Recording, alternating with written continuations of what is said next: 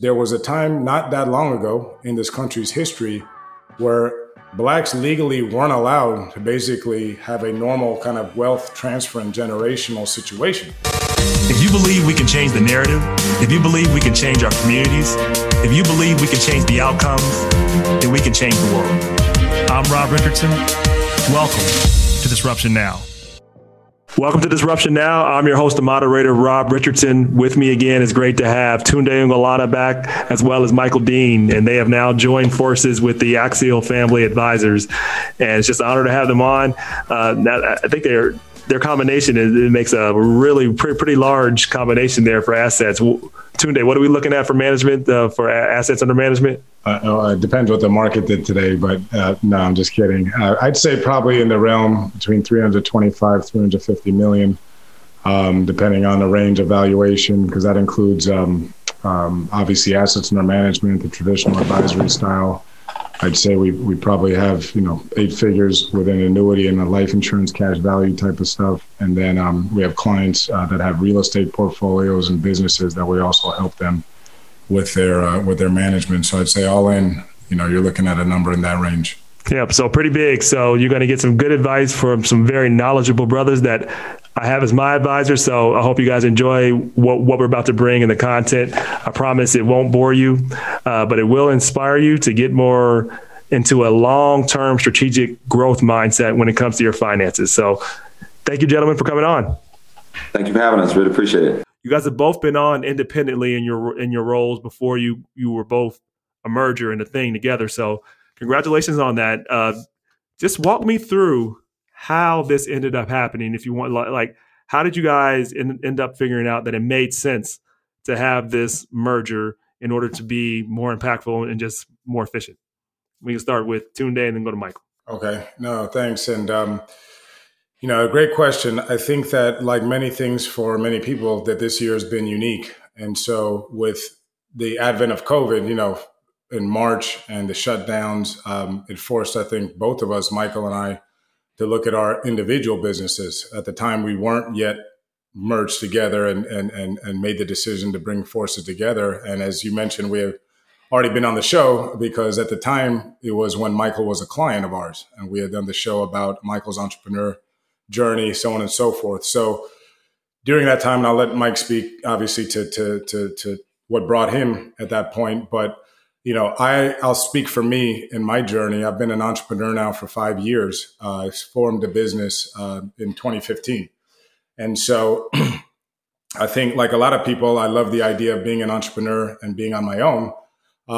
But I was very, I looked at myself in the mirror after the first couple of years of having partners and things and they didn't work out. And it's not to point a finger, because as a leader of the organization, I always hold the mirror up and say, what could I have done better? But I do want to get into that. Don't go too far into that, because I want to have a more detailed conversation about what went wrong in the past. Okay, so perfect. And so what happens is in the process of the business organically growing, because in the last few years, we brought in 2 new kind of junior advisors. I have, an administrative assistant. I have, my wife's in the business. So, the team started to grow. And then starting last year in 2019, I began discussions with another firm to actually buy them out, a firm down here in Miami. And that's gone pretty well and successful. So as that transition this year, what I found was I was starting to kind of run a business again. And I realized a lot about myself. Is what I'm saying about introspecting and learning who I was as a business person. Is it's funny to say this, I founded the company, but I don't like running a business. And I had to be honest with myself about that and embrace the fact that I really am a technician. I love working with clients. I love, getting in the weeds with clients, helping them solve their problems, protecting them, that whole thing. And I think it wasn't that difficult of a journey for me to come to that conclusion. I just had to look in the mirror. But I think a lot of us as entrepreneurs, I realize it's very difficult when you start a business and it's yours and it's your baby, to kind of give it up and to say, Yeah, because particularly most African Americans, most people in general start this way, but it's certainly overrepresented in African Americans. They're solopreneurs. It's been them. It's been their baby, and really figuring out how to really move from just where you have to do what you're saying. What I hear you saying, Tunde, is that you were growing, the business got to a point, but it became where it sounded like it became harder to scale because you had to spend so much time running the business. You couldn't actually do the parts that you not only enjoy the most, that you're the best at, and kind of knowing yourself. So, Michael, what kind of brought you there when you think about what attracted you to Tunde? I think what's so important for people to understand is you need to build a team. Sometimes you need to get a co-founder. You both are, even though Tunde founded it, you guys operate essentially now as co-founders. What do you think is most important for people to consider when it comes to determining who your co-founder is going to be? I generally see it fit into several categories. One of these several categories: one, this person maybe fills a specific niche that you don't. Two, I heard people say cultural fit. Three, just the ability to be able to bring in business. Between those, or you might have something different, what do you think is most essential? At least what was most essential for you when determining what would work best for you when joining forces with Tunde?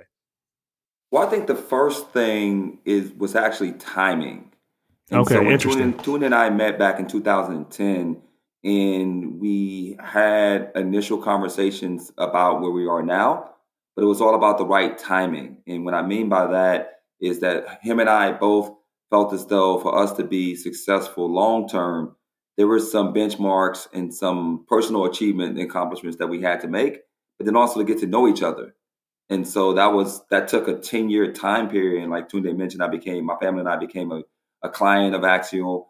We got to know each other on that end from a client perspective. And then over that 10-year time period of being friends, we really started to see how we complemented each other from a temperament perspective. Sure. Right? We had emotional buoyancy as well.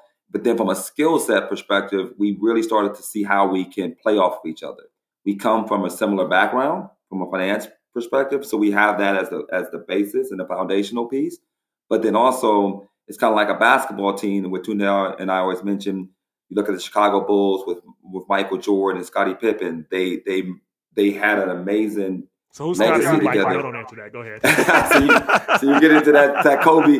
You get into that Kobe and Shaq conversation, right? And so, honestly, when we look at each other's skill sets, we just match each other very well to where, like Tunde mentioned, he's the technician. He's the guy that can go out and really not only build the business, but able to scale the business as well. Well, with understanding that, you also have to manage the day-to-day operational piece of the business as it's being built. And that's where my skill set comes into play quite easily, because I feel very comfortable in building and scaling and managing a business, making sure that all of the different silos are running at its highest capacity, making sure that everything is turnkey, making sure that we have the appropriate processes, procedures, so that we could run analytics to see where the business is going, not only for the short term, but also for the macro as well. And so as Tunde and I just off of general conversations of getting to know each other, we was very clairvoyant in our conversations as well. And so we was always honest with each other. We lost together, even though we were in separate industries, but we also won together. And so when we started to revisit this conversation earlier this year, it was just honestly a continuation of what we've discussed and had conversations of back in 2010 to that point. It was just now the timing made sense, and we both felt as though we were ready to merge and be successful for the foreseeable future. So let's go ahead and assume the timing. And what else is the most important? What I gathered from you and what I hear from many founders who go on to get co-founders and build teams, even if it's not a co-founder, it's building your team. It's cultural fit. Like the guys fit. There's a cultural fit that that it fits into the organization, and you've complemented each other right. You said you've gained as friendship over the years. You got to see him from a distance. You work with him as a client, but it is different. Sometimes friends don't work out when you work together. Tunde, I want to go to you. Like, you've had experience with this, because when you started a while back, you partnered with some friends. They were friends, I think, but things didn't turn out as you had hoped. And I don't know if you're still friends with those friends. Sometimes it's kind of like marriage. It ends up you go into it with ideals, and then if you end up breaking up, nobody talks anymore. It's probably similar with running a business. But tell us from your experience with that and how that's informed you to make a better decision and a better fit for you now. It's a great question, because I'm smiling because I'm really happy to say that it was an amicable divorce when we broke up the first time, and meaning the original partners, and I actually say that with a seriousness, because I had business relationships that failed earlier, like in my early 30s and all that, and those are people I don't talk to anymore at all. And after time and all that, you just realize that no one won. It's sad, the relationship broke, and it's probably never going to be rebuilt. But I want you to talk through I want you to talk through the painful ones, because it's the pain where we learn the most, I think. And that's what I'm saying. So this is non-Axial business. This was not my original partners in Axial. I'm just talking about other business experiences in my life that I would say in my way of explaining it is I ripped the Band-Aid off, and it wasn't pretty, and we don't talk anymore. And when I saw that it was going south with my original partners at Axial, I was also very conscious about not ripping that Band-Aid off and wanting to try and maintain the relationships. And that's why I was smiling when you were asking that, because I have. All of them pretty much are clients today and are friends today. And I'm very thankful for that. And I thank them and myself. I think it was all of us together, the collective temperament, to get through it. Now, well, let me back up, because I want to break that down a little bit in two different ways. Yeah. One, I want to get to the non-Axial thing, and really ask you a question like this. Let's go back to if you could advise your younger self in that situation, you can go back. What advice would you give yourself? And then what might you ignore knowing the thing that you know now? So I want you to think about that. That's a good question. Actually, it's a great question, because I don't think I'd ignore anything. Looking back, the only thing I could say I would change now as a much more mature guy in my 40s. I probably would have tamed my emotional temperament. But I would say I had great mentors at that time. And I remember one of my mentors, who I'm still close with today, he told me something and he's an Israeli gentleman. And he told me something that he just said, Tunde, and I would go to him real upset, damn it, and going nuts, like I said, emotional. And he would kind of stop my noise, and he would say, Tunde, just keep a focus that everything you're doing today, ask yourself, how is it going to affect you 5 years from now? And I'll never forget that, because what it did is it kind of stopped all my BS in my own head and my own, looking at me and why I was wrong and all this stuff, and just kind of like, he's right. Forget about all this stuff right now. How are my actions going to play out 5 years from now? And that's what maybe to help answer the question about that original thing is, when I thought about the guys that I was currently with at that time, that's what kind of helped me focus that this wasn't the right group for me. 5 years from now, I got to be free. And so it helped me really go forward. And that's why I say when it came to the Axial partners at the beginning, I don't fault them. I fault myself. And that's where, some of this really is a lesson in humility. If you really want to be honest, falling on your sword, not trying to be the guy pointing the fingers and looking at every situation that maybe went wrong and saying, okay, what did I do in this situation that could have made this better? Now, if you're honest and there's nothing else you could have done and it was the other person, then maybe that's life. But I'll give you an example. But even that, just on that point really quick, even if that person did X, Y, Z, it still was your decision to enter into a relationship with that person. So there is still lessons for you to learn. That's one. Two, and I'll let you get back. I think you made a really key point that I want to emphasize.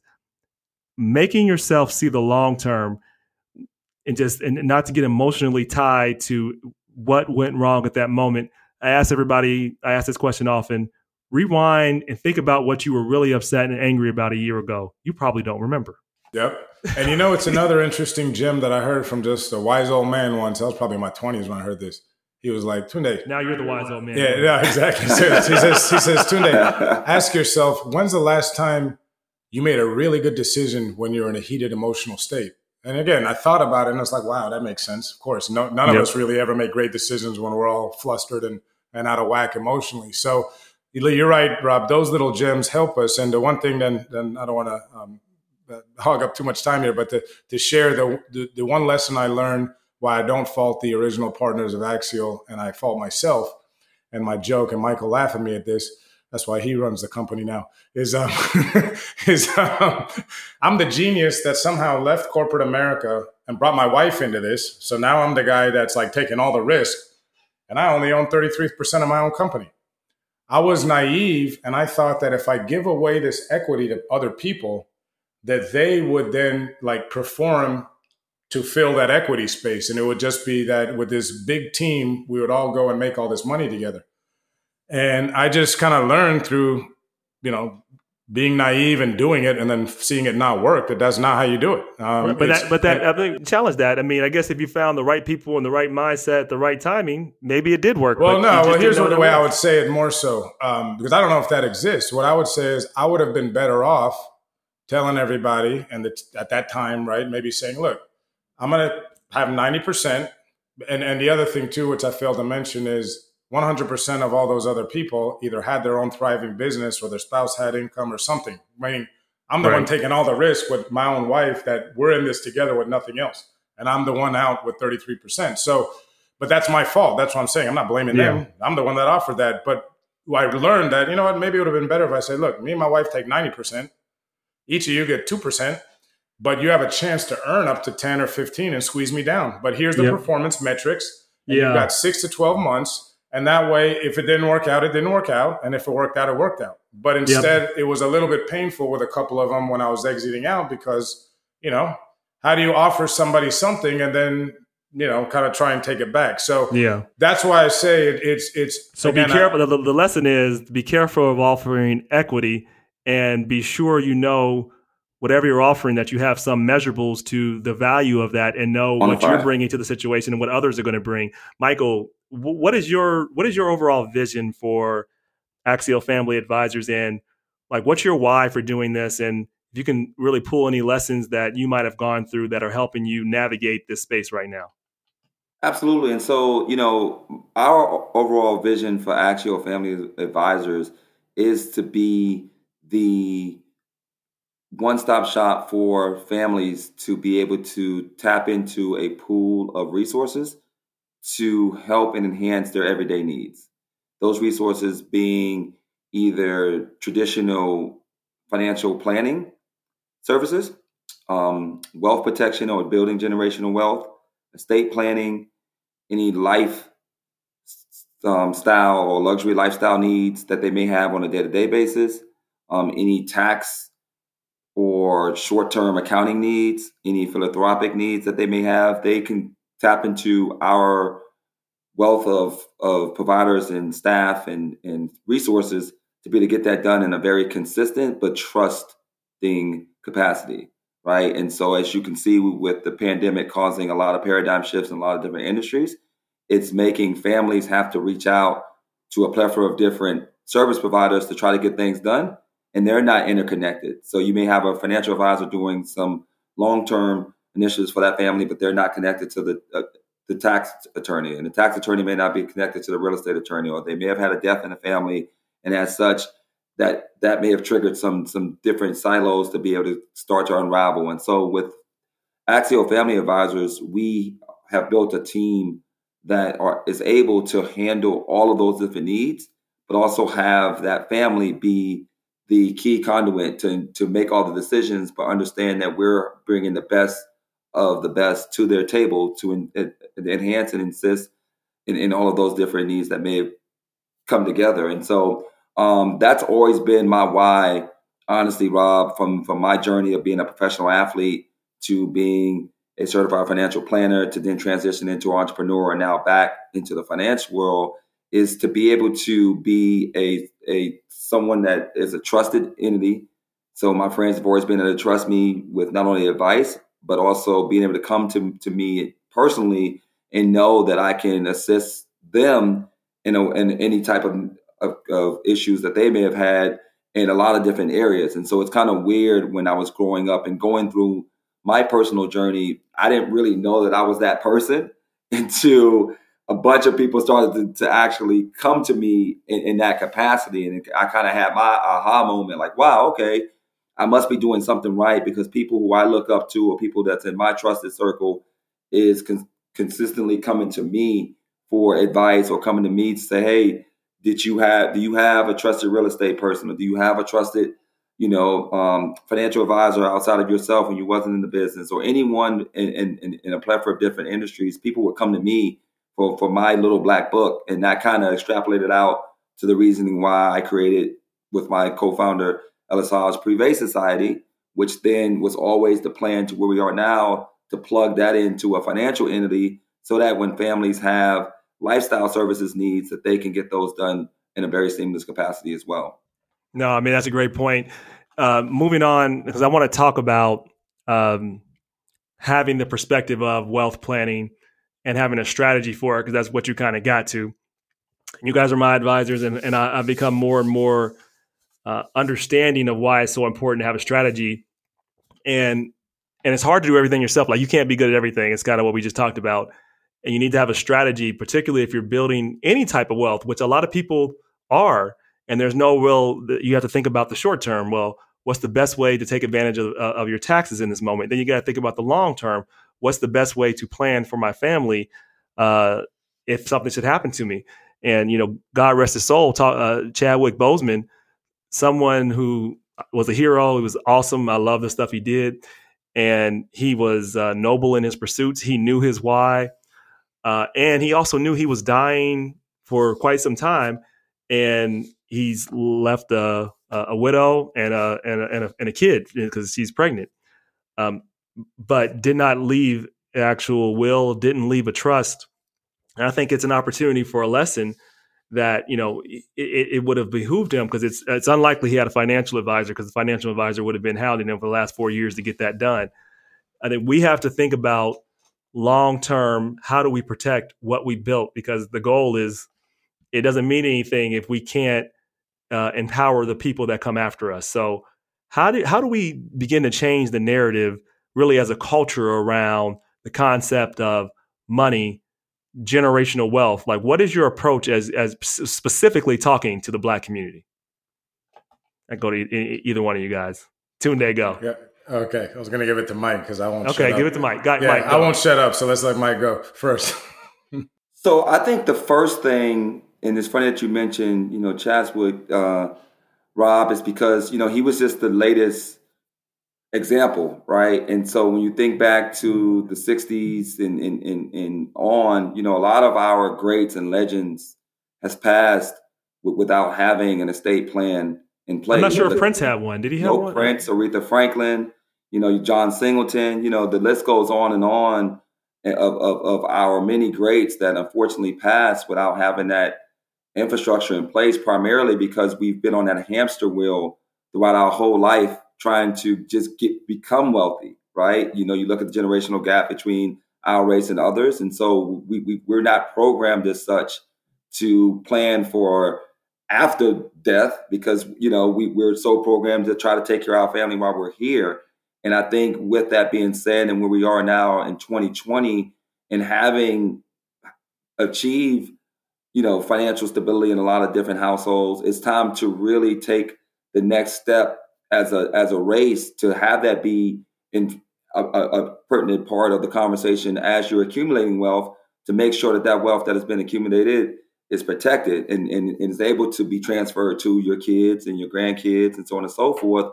And I think that starts with your financial advisor, your financial team, being able to have that conversation with you early on, even in your 20s, because as you build wealth in your 30s and 40s, that infrastructure will already be established. And then you just, you will actually begin to change it as you get older. So you look at someone like a John Singleton or a Michael Jackson per se, right? Or Kobe, right? So Kobe, through his particular career when he was 18, had a will drafted, but then as he got kids, him and Vanessa, the wills was always able to be revised and as such. And so you have to start early in planning for those different transfers of wealth. And estate planning is the key essential one, because if you unfortunately pass prior to getting everything in order, then you put it in the hands of the courts, probate courts, and so on and so forth. and it just becomes a much more messier situation and expensive an expensive situation on top of the emotional distress that your family. Your money goes to lawyers. All the lawyers, right? And so for us, that's one of the key things before we really get into the advisory piece from a financial standpoint. We make sure that all of our clients have had that conversation and that piece is in order. Yeah. And then beyond that, Tunde, thinking about death and making sure that you are planning for that, having those conversations on a regular basis and getting, I think, past this kind of cultural legacy where we don't really talk about that. Like that's not something we should talk about. It is. That's very important, as Michael said, and we discussed. But I think it's also having a strategy for a growth mindset for your next 20 or 30 years and not just going into life like, okay, I made money, I'm going to continue to make this much money. Like really having a growth mindset and a strategy around that and not having to discover that on your own. I think that's what you guys provide. Talk about how you try to develop the right approach and mindset for your clients. Great question. I think it reminds me, as you're saying, that the old quote that if you plan to fail, you people don't plan to fail, they fail to plan. There you go. That's all right. And that's it, right? It's I think part of it is just an individual psychology, or they're the type that thinks long term, or they think in day to day. And so a lot of things that you guys brought up are pretty much spot on. One is it makes me think, Rob, that you're right. We promote, especially families of a certain net worth. I would say, anyone probably worth over $2.5 million or so should probably have an annual family meeting, especially if, depending on how the assets are, liquid versus illiquid, so on and so forth. And then I agree with you guys that, part of it, especially when you're talking about African-American wealth, is there's a lot of cultural legacy because and this is what I explain to people sometimes is that, the Civil Rights Act was enacted in 1965. So you've got 55 years of legal integration in the United States for Black Americans. But from a cultural standpoint, I think the last hill that we need to take is the hill of wealth transfer and of estate planning and kind of multi-generational wealth transfer. Let me say that. And a lot of people don't know this history, meaning all Americans, white or Black. We know about things like redlining and how the FHA, the Federal Housing Authority, excluded Blacks from many suburban communities. But a lot of people don't know that up until about 1970, most Blacks weren't able to buy more than $10,000 of life insurance. So what I'm getting at is there was a time not that long ago in this country's history where Blacks legally weren't allowed to basically have a normal kind of wealth transfer and generational situation. And that explains a lot of where kind of the cultural side of our country is today. And the whole discomfort behind it. And not let's not get into all that, but just the idea that what I tell a lot of people that I talk to that are Black with some wealth is that, most Black people that are wealthy and that are under, let's say, 60 are most likely the first people ever in their family line to have any means and have any wealth. So what has happened in other communities and other cultures in terms of generations of sitting around a dinner table and talking about trusts and talking about what it is to invest in stocks and be an equity owner, that didn't happen for a long time because Blacks were excluded from that and didn't have that knowledge and that ability to participate. So you're talking, it's only about a generation or two at most where this has been readily available to most of the community. And so what you find is, and I joke with people too, asking, have you heard of the DuPonts? Have you heard of the Vanderbilts? Have you heard of the Rockefellers, the Bushes, the Kennedys? And people say, yeah. And I say, well, the only reason why we know of them is because somebody 100 years ago decided to implement a lot of these things and their generational wealth stayed intact. So, and part of that journey is, like you said, it's about changing the mindset. Yeah. Because we still, I think as a culture based on the history of our country, still have a mindset of scarcity. Like we're not really participating in this system. And I think that's on us. That's not on whites or anyone else in this country. We got to That's on us to reject that tape and throw it out. But correct. Yes. We are part of this country. We are Americans and we're in this system. And, we got to get with the program here. And can I gear I don't know where you're going, but you could finish after this. I definitely want you to address too, not just people that have made the wealth, 1 or 2 million, But there are people that are, like myself, who aren't poor, aren't rich, but are at this stage where they should be thinking about strategizing. And you guys definitely advise those type of clients too. I want you to talk. You guys can both talk about this, and then I want to move on to talk about the opportunities in this moment. Talk about that profile of a person who is, let's say, middle class, maybe upper middle class, is starting to get to a point where they don't necessarily have a ton of wealth, but if they do what they need to for the next 15 or 20 years, they'll be in good position. Yeah, talk about that person and what you guys do for them and what you just advise as a general kind of approach. You don't need to give detailed advice, but a general approach to somebody that's in that kind of frame that I just described. I mean, obviously giving advice like that would be specific to the person and their goals. And we go through a whole system of really what I almost joke and say it's financial therapy. A lot of times I'll be very intense in getting to know someone's psychological and emotional state even before I ask about their money. Because I've learned that I've been self-taught. I'm a self-taught psychology kind of guy. I don't have a PhD, but through all the reading and things I've done, I've really taken it serious to learn about people's childhood. It's funny. I'm helping someone who is a good acquaintance of mine, and he approached me recently. He's going through a divorce, and he's in his early 50s, and they've been together a long time. So he's got some assets. And he's also got some family wealth. The family owns 200 acres in Texas, Oklahoma on a ranch. So he's getting money from a trust. I mean, it's one of those complex things. And I said, I need to learn about your wife's kind of background, because then that'll really help me understand how we can help her have peace of mind. And not in a sinister way, but I just need to understand where she comes from. And he told me that she's so worried about a lack of control.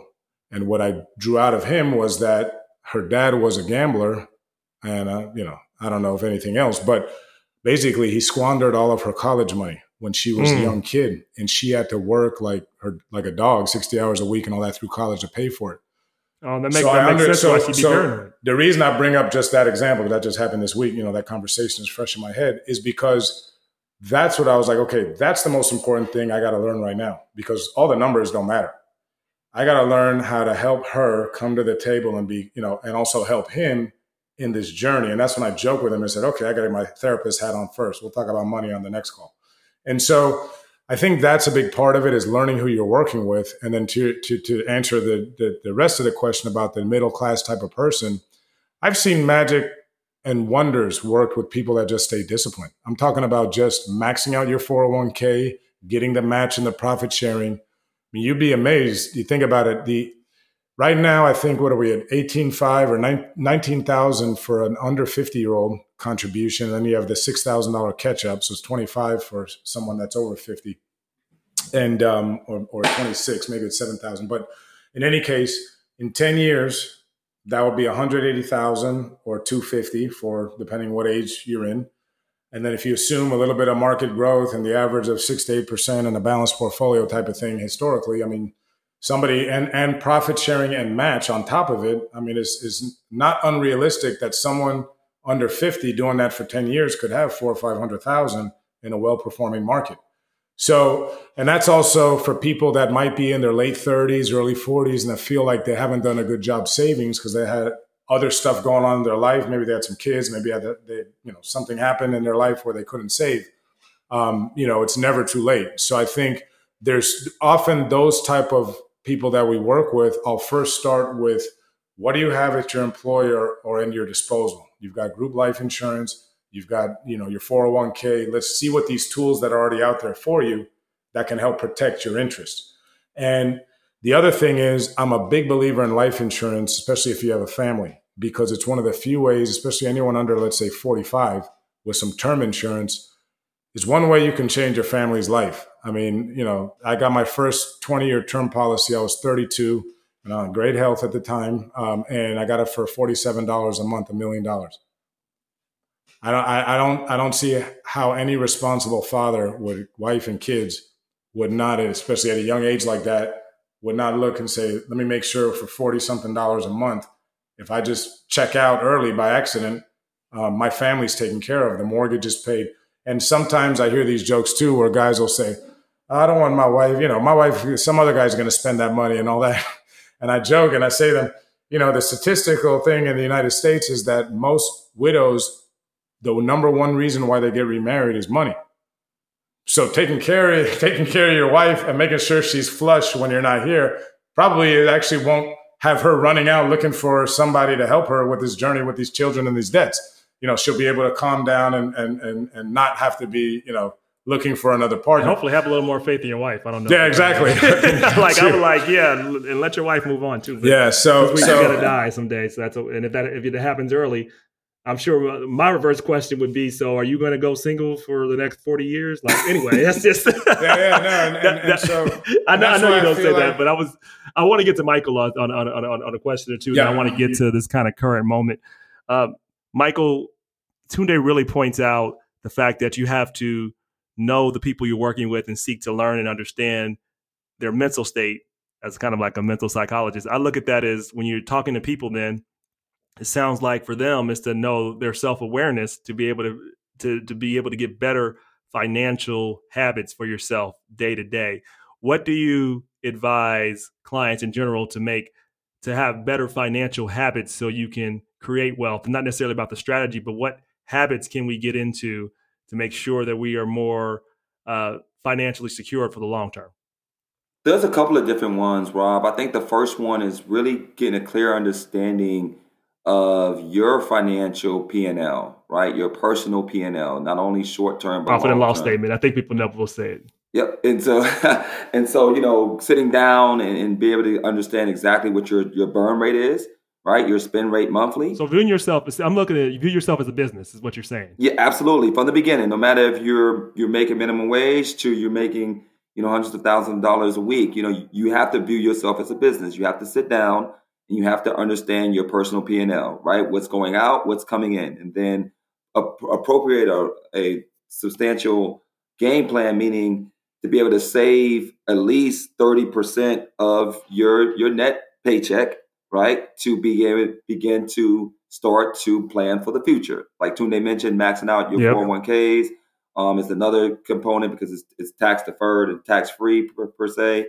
But then after you're able to put together a short-term P&L, then begin to wrap around your long-term plan, meaning starting to invest in stocks, start to invest into real estate, start to connect to your why. That's a big thing for individuals in your 20s, right?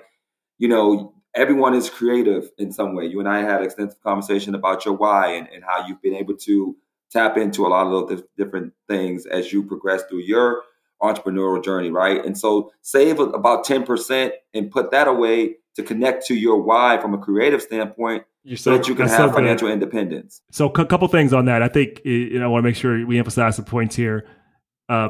Make it automatic. Set aside I'm not at the 10% yet, but I'm about there. But set aside in something. Yep. Do not touch it.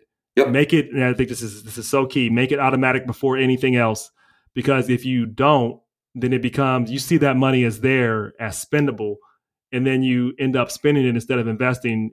So do it just don't even allow yourself the option. Nope. Set aside whatever you can. If you can't, some people can't do 10%. If you can do 5%, do 5%. Whatever it is. If you can do 3%, do 3%. Work your way up, but set aside something as an automatic. That's one.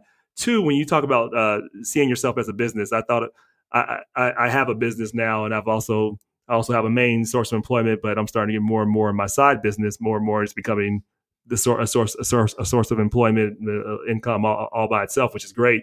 Starting to match the main hustle.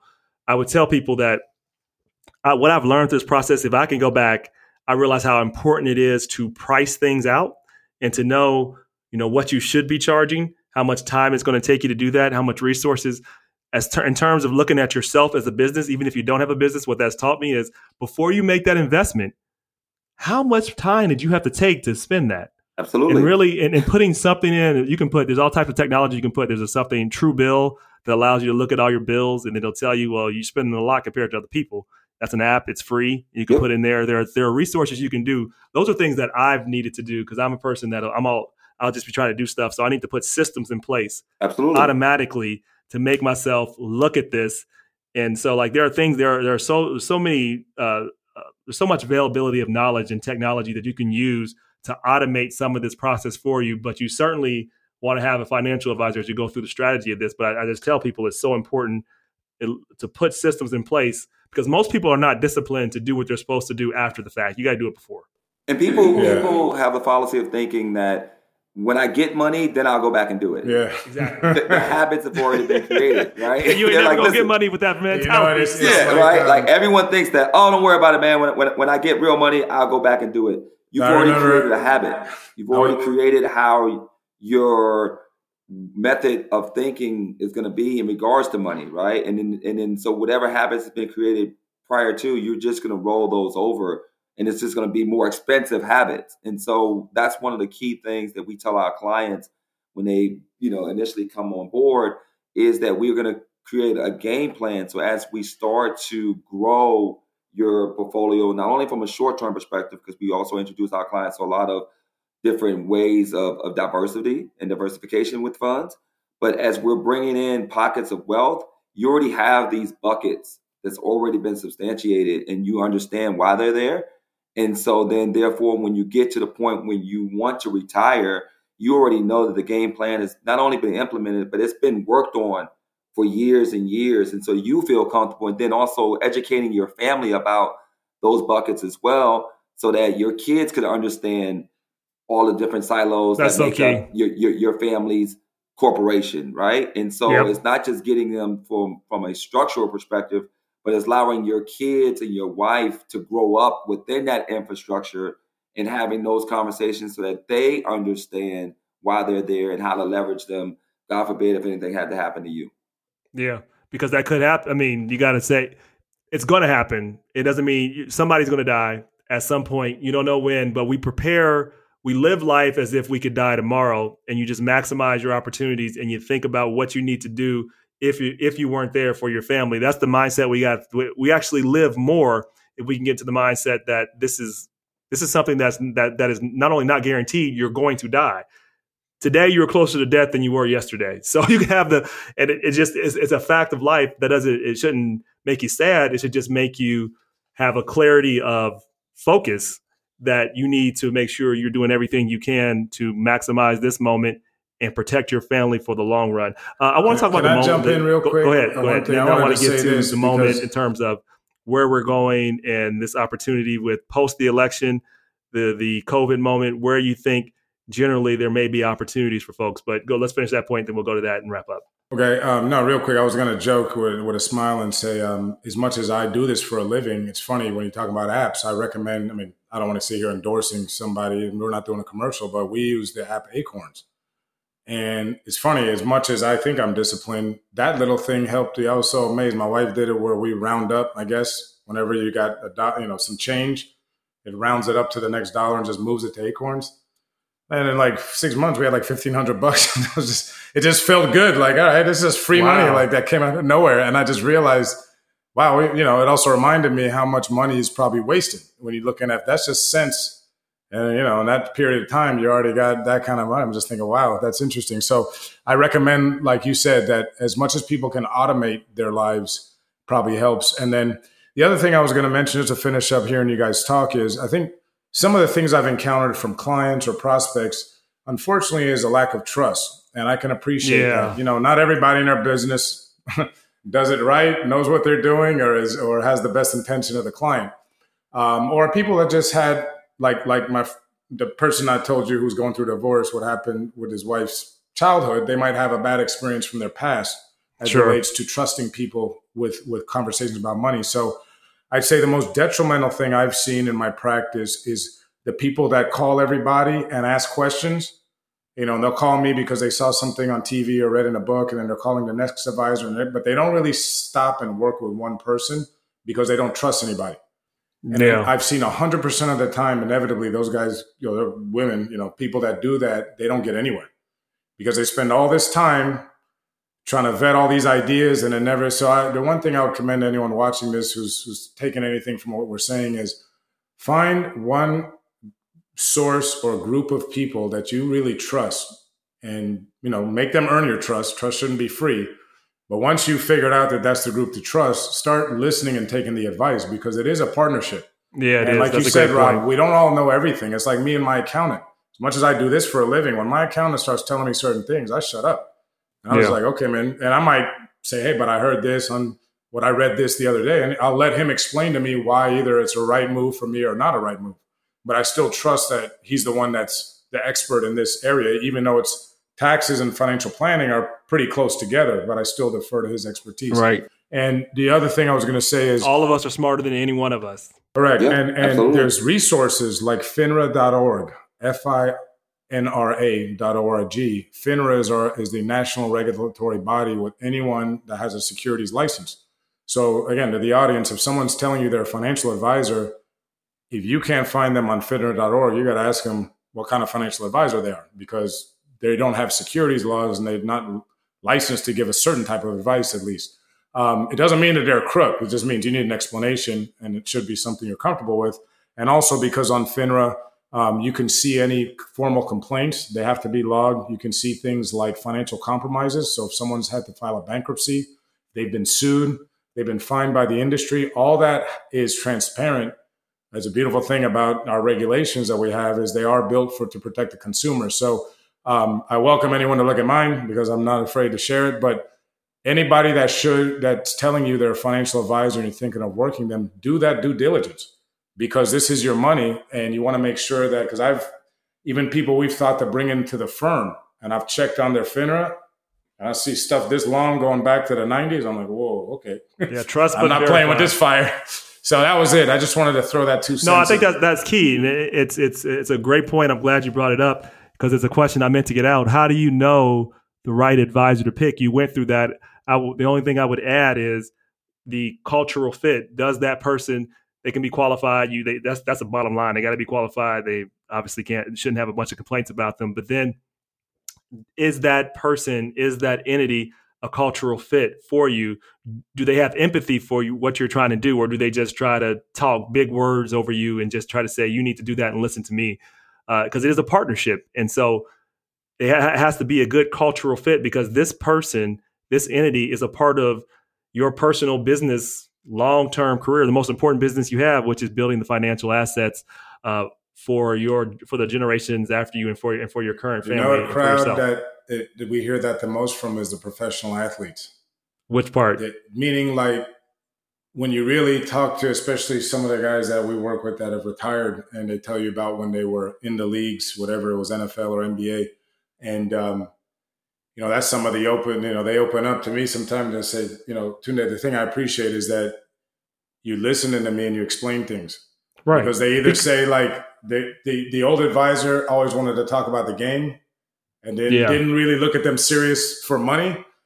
Or they would talk 1,000 miles an hour. I remember one of talk 1,000 miles an hour with jargon that they don't understand. It was funny because one of about themselves. One of the retired NFL players that Michael actually brought into the firm recently had told me, it was cute because he goes, Tunde, the guy I had worked with in the past, he sounded like that last 5 seconds of the pharmaceutical commercial.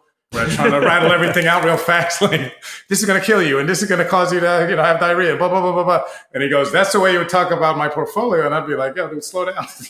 So. Yeah, but I think I see it on the tech end too. Yeah, there's this like lack of empathy. Yeah, or they want to show you how smart they are. And exactly, their goal is about a cultural fit. Exactly, because listen, if I look at it this way. I don't need to be an expert at it, but if you can't explain the basics to me, one or two things are going on. Either you're not being transparent or you don't know it as well as you say you do, because if you can't explain it to me, you don't know it. That's how I feel about anybody in any field. You either don't know how to communicate, which means you don't fully know it in a way, or you're trying to or you're just trying to not be transparent. And I guess there's a third. You could just be a jerk and just want to just believe how smart you are. But so I guess we can put that in there too. That's the narcissism one. You just want to talk about yourself. All right. As we kind of wrap up here, this is a really volatile time. I guess we feel like we always say that. I've said that several times on this show. In 2020, you just don't know what the hell is going to happen. So we have an election that just got done. The market has done pretty well, generally well. It's gone back and forth, but what are you advising people in this? What do you see as the opportunities? Again, Brank, I know we're not giving full blank advice, but I'm just saying if you're just advising people about how to go about 2021 and planning, what do you see as the opportunities for this moment, given the really just uncertainty of where we're going through? I mean, I think I can say that pretty comfortably. Things seem pretty uncertain in terms of what's going to happen. I believe the market is still going to continue to grow over time, but I think in the short term, we just don't know. Yeah, I mean, I'll reserve, obviously stock picking or saying my thoughts about the stock market or things like that for this interview. But I think, and I'll defer to Mike here, I think there's a lot of opportunities, just like we found opportunity together. There's a lot of, I hate to say it this way because it sounds sinister, but through chaos, there's opportunity. And I don't mean that in a sinister way. I just mean that when things are in flux a bit, sometimes there's some arbitrage and you can just catch something. And I feel like through no intent of this, and Mike, I'm smiling that, that was this. What happened is through the chaos of this year, we got fortunate as a business and had the opportunity to bring a highly qualified leader on board like Michael. And I think it took, like we talked about at the beginning of this, it's both of us. I also, as the owner and founder of the company, had to have the humility and say, you know what, this is the moment.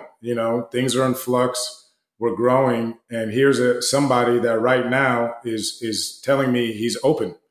In a year, he's not going to be open because he's a talented person that will have something else going on if I don't capture this, quickly.